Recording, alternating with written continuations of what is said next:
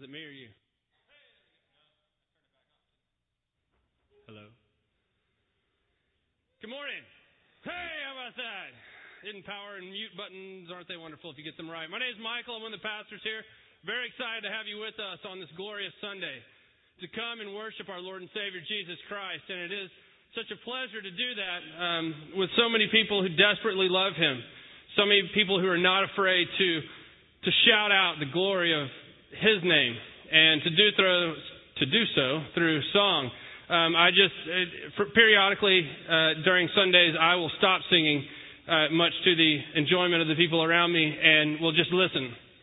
And today, you're in good form. I don't really know about y'all, because that's where I was sitting. Way to go. It's always a pleasure to hear God's people singing together.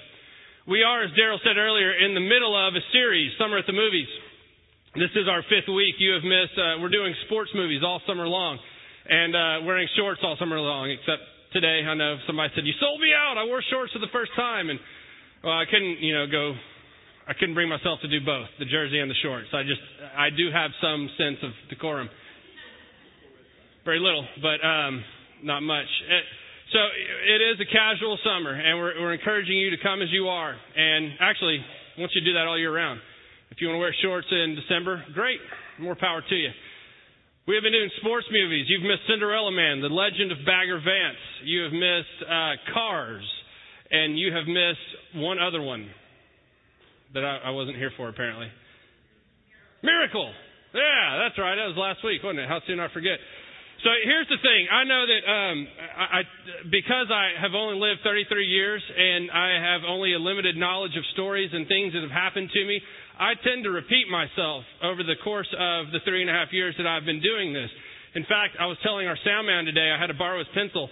I started writing the date in my Bible when I use it and during what series by the text that I use because I usually put brackets around what I'm reading because I'm finding that I'm duplicating stuff. And I'm like, well, I don't know if I did that 2 weeks ago or 3 years ago. And then I started thinking about it. Okay, if I don't remember, no way are they going to remember. So I'm going to tell you a story that you probably have heard before today. And if you remember it, don't stop me. Be nice to the people around you because maybe they haven't. You might notice I'm wearing a little something different today. Red Sox jersey. Yes, this is an official jersey. It is their alternate jersey for St. Patrick's Day that they've worn once. I've gotten comments about that too. When I was a kid, 9 years old, we moved to Connecticut. We moved from Lubbock, Texas to Connecticut. Culture shock, right? We were in the panhandle of Texas, the desert, if you will, pretty much. And we move up to Simsbury, Connecticut. Connecticut, the highest society of the Northeast. And we moved to Connecticut. And I'm this 9-year-old kid.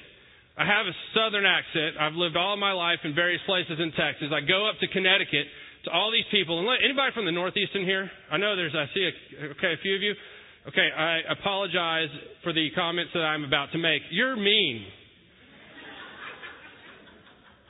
Sorry. It's kind of the typical stereotype of Northeasterners. They're kind of mean. They're rude. They're not as friendly as we are. You meet somebody on the street and they're like, "Hey, how's it going down here?" You meet someone on the street, you say hi to them. They're like, "What do you want?" What's it to you? How's my day going? And they get a little, I think it's because they have to spend most of their lives indoors because it's so cold that they get bitter about that. And so when they're out and about, they're just mean. But not y'all, because you saw the light and came back to Texas or to Texas. So I get up there, I'm 9 years old, and I'm a lot younger than my siblings, my brother and sister. And so they went off there doing their thing. And I'm trying to find my way in a new culture, basically. I'm trying to find my way in this new town. I was no stranger to moving around, but I was trying to find my way in a new area of life. And how did I do that? Baseball, Little League team. That's one of the things that boys can get involved in quickly is you get onto a team and you don't have to be great to play Little League. You don't have to be an all-star to play Little League. You just got to be there, really. So I signed up to play Little League, and, I was kind of into baseball, moving from there, and I got really into it there. And the cool thing about living in Connecticut is you're close to Boston, at least where I lived in Connecticut. And the cool thing about where my dad worked, Coleco, Cabbage Patch Doll fans, remember that? Yeah, Coleco. Yeah, we had thousands of those at my house. It was ridiculous. But, my dad worked at Coleco, and his company had season tickets to Fenway, to the Red Sox. And he took my brother and I was 9 at the time, to see a game. We rode the train into Boston. We went, sat 3 rows up from the third base dugout. They were playing the Kansas City Royals back when Bo Jackson was on the team. He had the biggest arms I've ever seen in my life. And I remember it so vividly. Wade Boggs on third base, Mike Greenwell out in the outfield. I remember the team. I remember the game. It was a moment of my life that I just felt something. If you've ever been to Fenway Park, you know of what I speak. Or Kyle Field, you know of what I speak. Or that other stadium up the road in Austin, you might know of, probably not, but that's right, I went to A&M also. But I felt something. I was a Red Sox fan. We went to Yankee Stadium later and saw the Yankees play, I think the Oakland A's or somebody. I don't really remember. Didn't care. It was like, we went to the Evil Empire, saw the way the dark side lived, but then we came back home to Fenway. I just loved the Red Sox. I really got into them, and I started following them. It wasn't short. We actually only lived in Connecticut for a year and moved down to Louisiana. Another culture shock. And in Louisiana, I was the only kid that I knew of in probably the entire state that had a Boston Red Sox starter jacket. Remember the starter jackets, those slick jackets, and I had a Boston Red Sox starter jacket that I would wear with all these kids wearing their LSU Tiger jacket and all stuff like that. Whatever. New Orleans Saints, who? I was wearing the Red Sox jacket. I remember exactly where I was when Bill Buckner let the ball go through his legs against the Mets in the World Series that would have won the Red Sox the World Series. I remember where I was. I was wearing my Red Sox jacket upstairs in our house in Ruston, lying on the floor, watching the game, and the ball goes through, and I scream. And my mom's like, "What's wrong? Buckner just missed the putt." She has no idea what's going on. I was just a kid, but I was so into it. I remember where I was when the Red Sox finally achieved victory in 2004, and they won the World Series finally. I'm just a Red Sox fan. I love the Sox. I got all kinds. If you ever see me out and about on a day that's not a Sunday, I'm generally wearing a baseball hat, and this is the hat I wear. I have many hats at home, but this is the hat I wear. My hunting hat is a camouflaged Boston hat. If you see me dove hunting, I will be in a camouflaged Boston hat. Deer hunting, same thing. I'm a Boston fan. There was a time in my life recently that I had a great separation occur. I was at a friend's lake house about a year and a half ago, and we were on jet skis. He and I, the guy and I were on jet skis, and we're tooling around and everything. I got my Sox hat on, and I don't know if you remember the scene in the movie Titanic where the lady is, I can't remember her name right now, but she is lying on, it's after the boat sunk, hope I didn't ruin that, is lying on the board, and she sees Jack just falling away like that. Okay, my hat falls off. I swing around to get it, and that's what I see. The hat just sinking like this. Perfect. The bee showing me. I'm like, no! Reaching for it. Well, I will say his name. Chris Jones is on the other jet ski laughing at me. He was at the 9:30 service. I remember that. And I was so devastated because that hat was a hat I'd worn for a long time, and I got it in Maine, in Bar Harbor, Maine, when my wife and I went up there. I needed another new Red Sox hat, and so it was special to me. It meant something. We got it in Maine, close to the Mecca, we watched a game. It was during another run for the Red Sox up to the World Series, and it was great and wonderful, and it was gone just like that. I was very saddened by that. Okay, maybe I take the Red Sox a little bit to the extreme. I had some friends that suggested when Corbin, my son, was coming, that I should name my child Ted after Ted Williams Crocker. Ted Williams was a Red Sox. Or Ted Schilling Crocker. Kurt Schilling is current Red Sox. Something like that. That was a little far for me, I think. But I did want to paint the green monster in his nursery. If you know anything about Fenway, that's their left field wall. It's famous, this huge green wall. I wanted to paint that, actually one wall in his room, the green monster.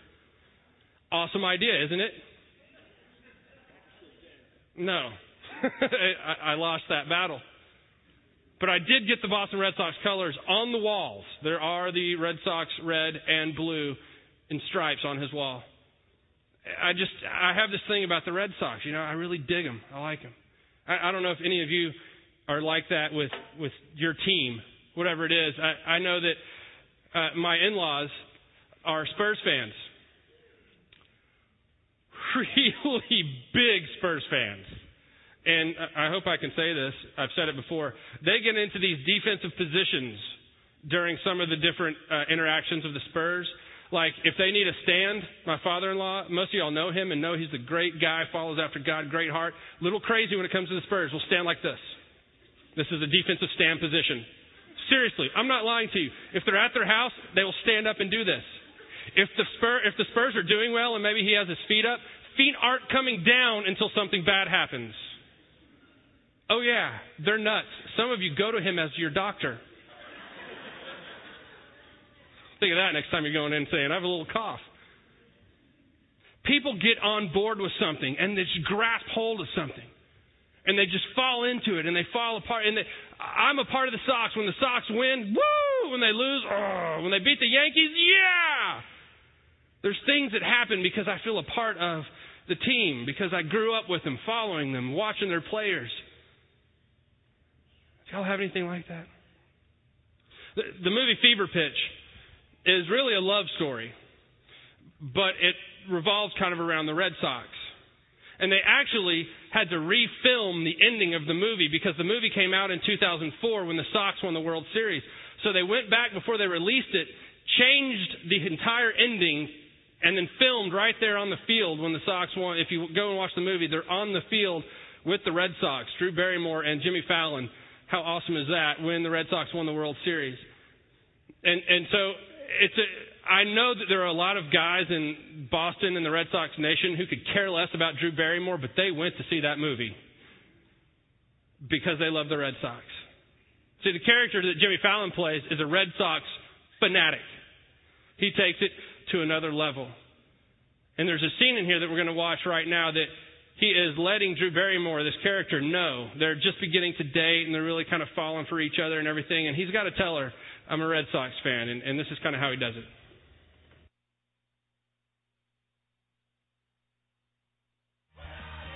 You know, when you're getting ready in the mirror, just when you're about finished, you go like, it's so cute, I want to kill myself. Fantastic.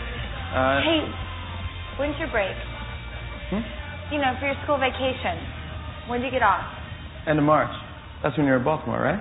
Yeah.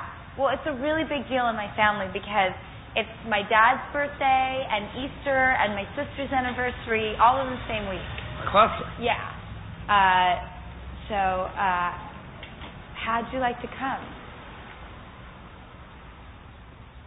Ooh, too fast, too serious? No. Why? Did I look like I was just... You were a little... No, I have a previous commitment. Oh. Plans? Yeah. See, I didn't tell you about it because I knew you were going to be away and I figured it wouldn't matter, but every year during Easter vacation, me and my friends, we go down to Florida. You and your buddies go down to Florida for spring break? At your age? No, not spring break. Spring training with the Red Sox. Oh, you get to train with the Red Sox? Are you allowed to do that? Well, we don't actually.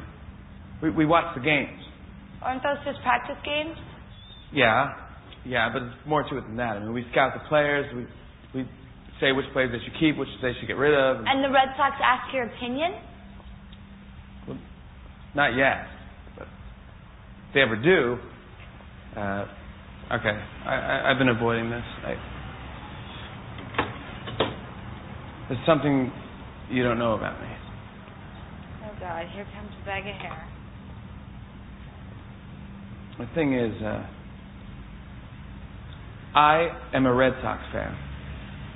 Yeah? No, I'm like a big Red Sox fan. I know. I mean, I've been to your apartment, seen the Red Sox dish towels and glasses and the Yankee toilet paper. It's like you live in a gift shop. It's worse. See, when I was a kid, I moved here from New Jersey. I didn't have any friends or anything. So my Uncle Carl started taking me to Fenway Park. I got lost in the game. I mean, the ballpark, the people, the color, the sounds, smells. And then he got cancer and he died. And he left me season tickets. And it's a passion. I mean, it's a very, very big part of my life. And it's been a problem with me and women. I know those women. to pay attention to me, and why aren't you talking to me? Yeah, exactly. God, those women are so pathetic. Yeah, it's like, why are you getting so worked up for? I mean, you're not even doing it. You're watching it. Yeah. It's like, hey, how about, sometimes I like to be 11 years old. I like being part of something that's bigger than me, than I. It's good for your soul to invest in something you can't control. You're a romantic. You have a lyrical soul. You can love under the best and worst conditions. Yeah, I guess so.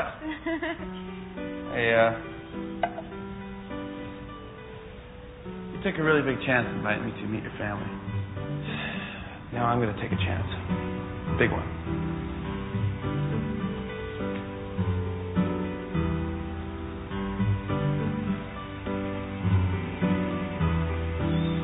Lindsay, will you go to opening day with me?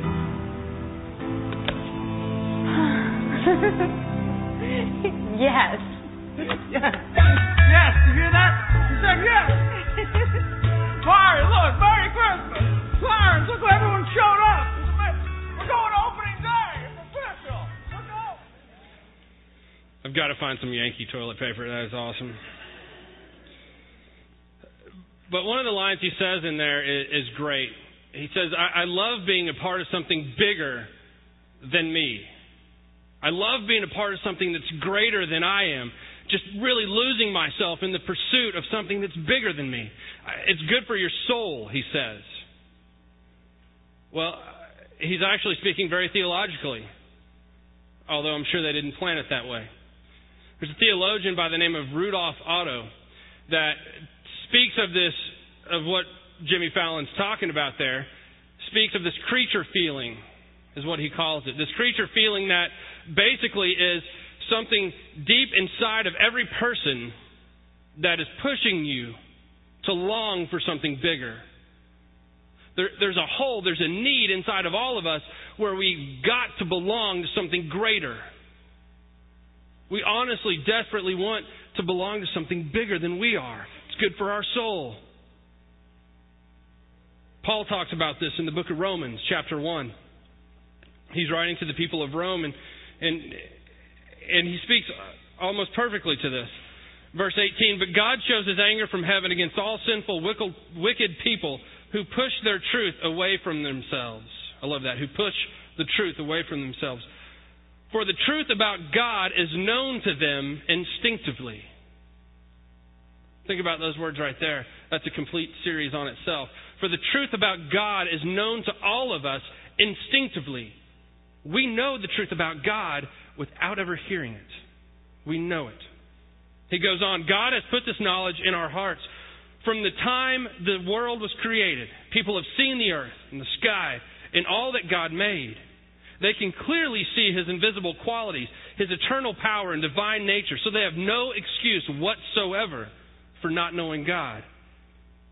Verse 21, yes, they knew God, but they wouldn't worship him as God or even give him thanks.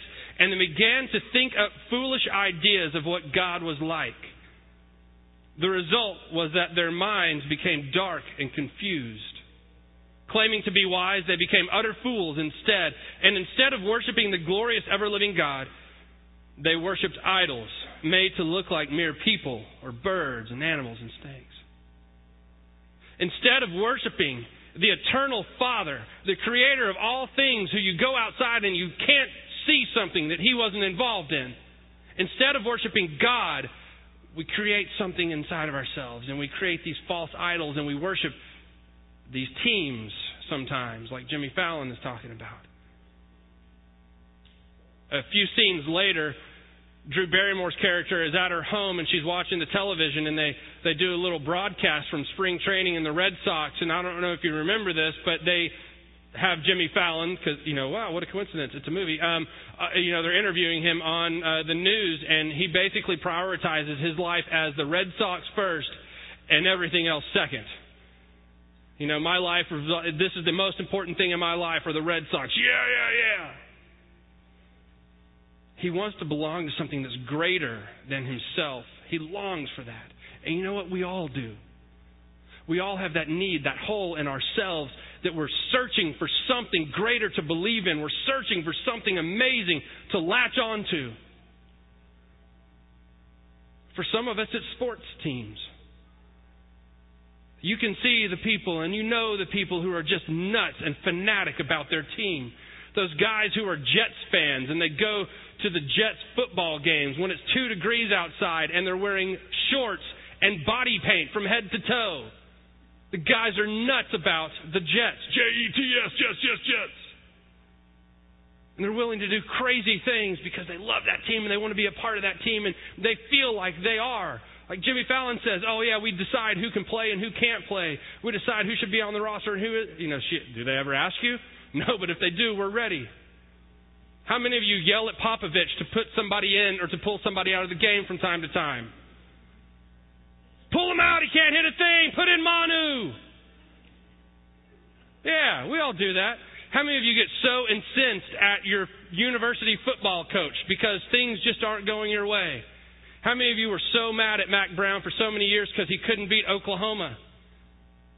Anybody could beat Oklahoma. Then he beats them. Oh, you're the greatest.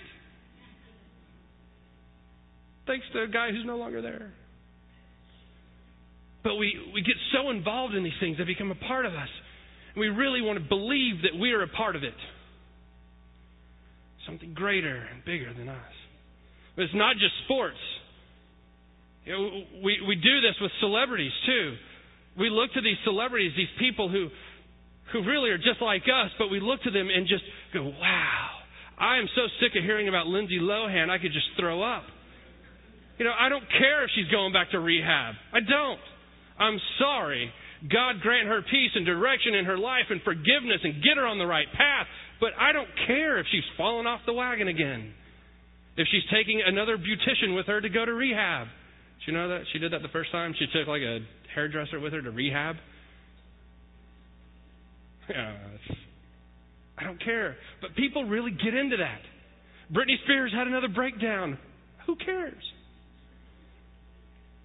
Angelina and Brad Pitt, are they or aren't they? I don't care. But there are people that TiVo, Access Hollywood, and shows like that to make sure they know what's going on in these people's lives because these people are so amazing and wonderful. No, they're not. They're just like us. They're fallen. They're searching for something bigger and greater than themselves. And a lot of times they're looking in lost relationships or they're looking towards drugs and alcohol. They want something bigger in themselves that they can believe in. That's why they're falling. That's why they fall and have these breakdowns and go to rehab. They're just like us, but so many people look to those stars and go, wow, if I could only be like him or her. We don't just do it with celebrities either, do we? We do it with just people we know. People at work. People in our lives. We look across the street at the Joneses and say, man, that family's got it all together. They got a great house. They got, a vacation home. They got this and that. Their family seems so tight. I want to be just like the Joneses. We set them up on such a high pedestal that we begin really to worship them. That family that we really don't know anything about. Maybe inside the Jones house, things are crashing and in turmoil. But we look to them and, I want to be like them. We do this because we want to feel a part of something bigger and greater. We want to strive for something amazing and wonderful. God put that desire in all of us. And what has He done? He sat back and He gave His life for us and said, dude, there's nothing bigger to be a part of than me. Come on. Get on my team. He's not going to make us love Him because you can't make somebody love you. He wants desperately for us to find and fill that hole in our life, that thing that we're looking for that's greater than us. He wants us to find it in Him. To cast aside the Red Sox and the Horns and the Aggies and the Spurs and the Jones family and Lindsay Lohan and whatever else, and to look to Him and to say, you're the one. You're the one. I'm no longer going to be foolish and make myself idols out of things that are made by man because nothing can fill the hole in my life like you can. No World Series victory can take the place of my salvation of a loving God.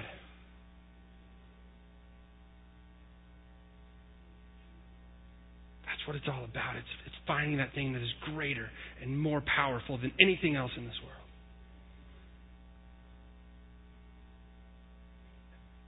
It's getting rid of your idol. It's finding that thing that you have set higher than anything else.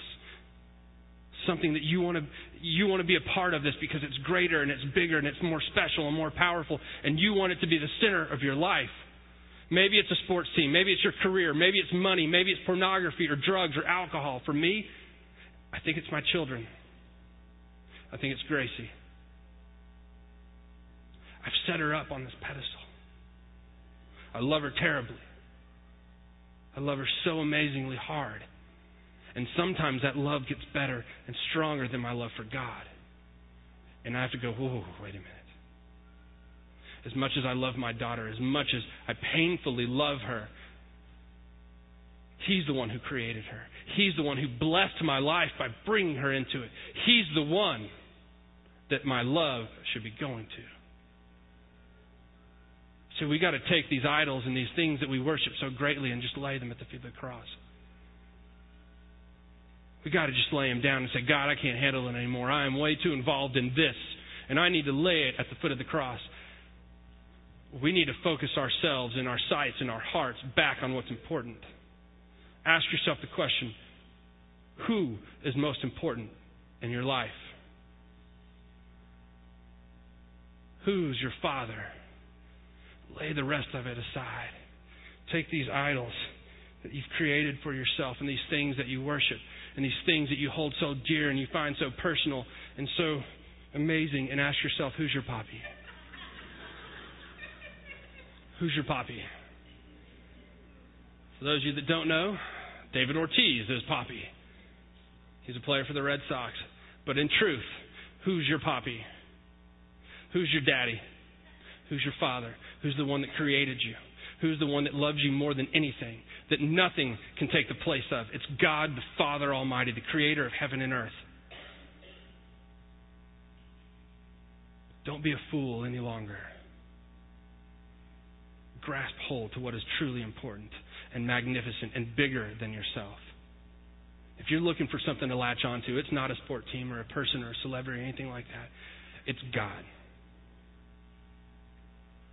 Who's your papi? Let us pray. Gracious and Heavenly Father, You are the creator of all things, the giver of life. You love us so desperately and deeply that You long for us to be a part of You.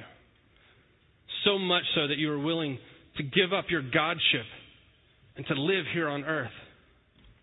To know what we know, to feel what we feel, and to transcend it. To the suffering and death that You went through. To the resurrection. You're the thing that's greater. You are the thing that is greater that we long for. The whole will be filled by You. Help us, Father, to know that. To lay down those things that tear us away from You. Those things that we've set up as idols. Help us to know You. To know that You are our Father. In the name of the Father, and of the Son, and of the Holy Spirit. Amen. All right, let's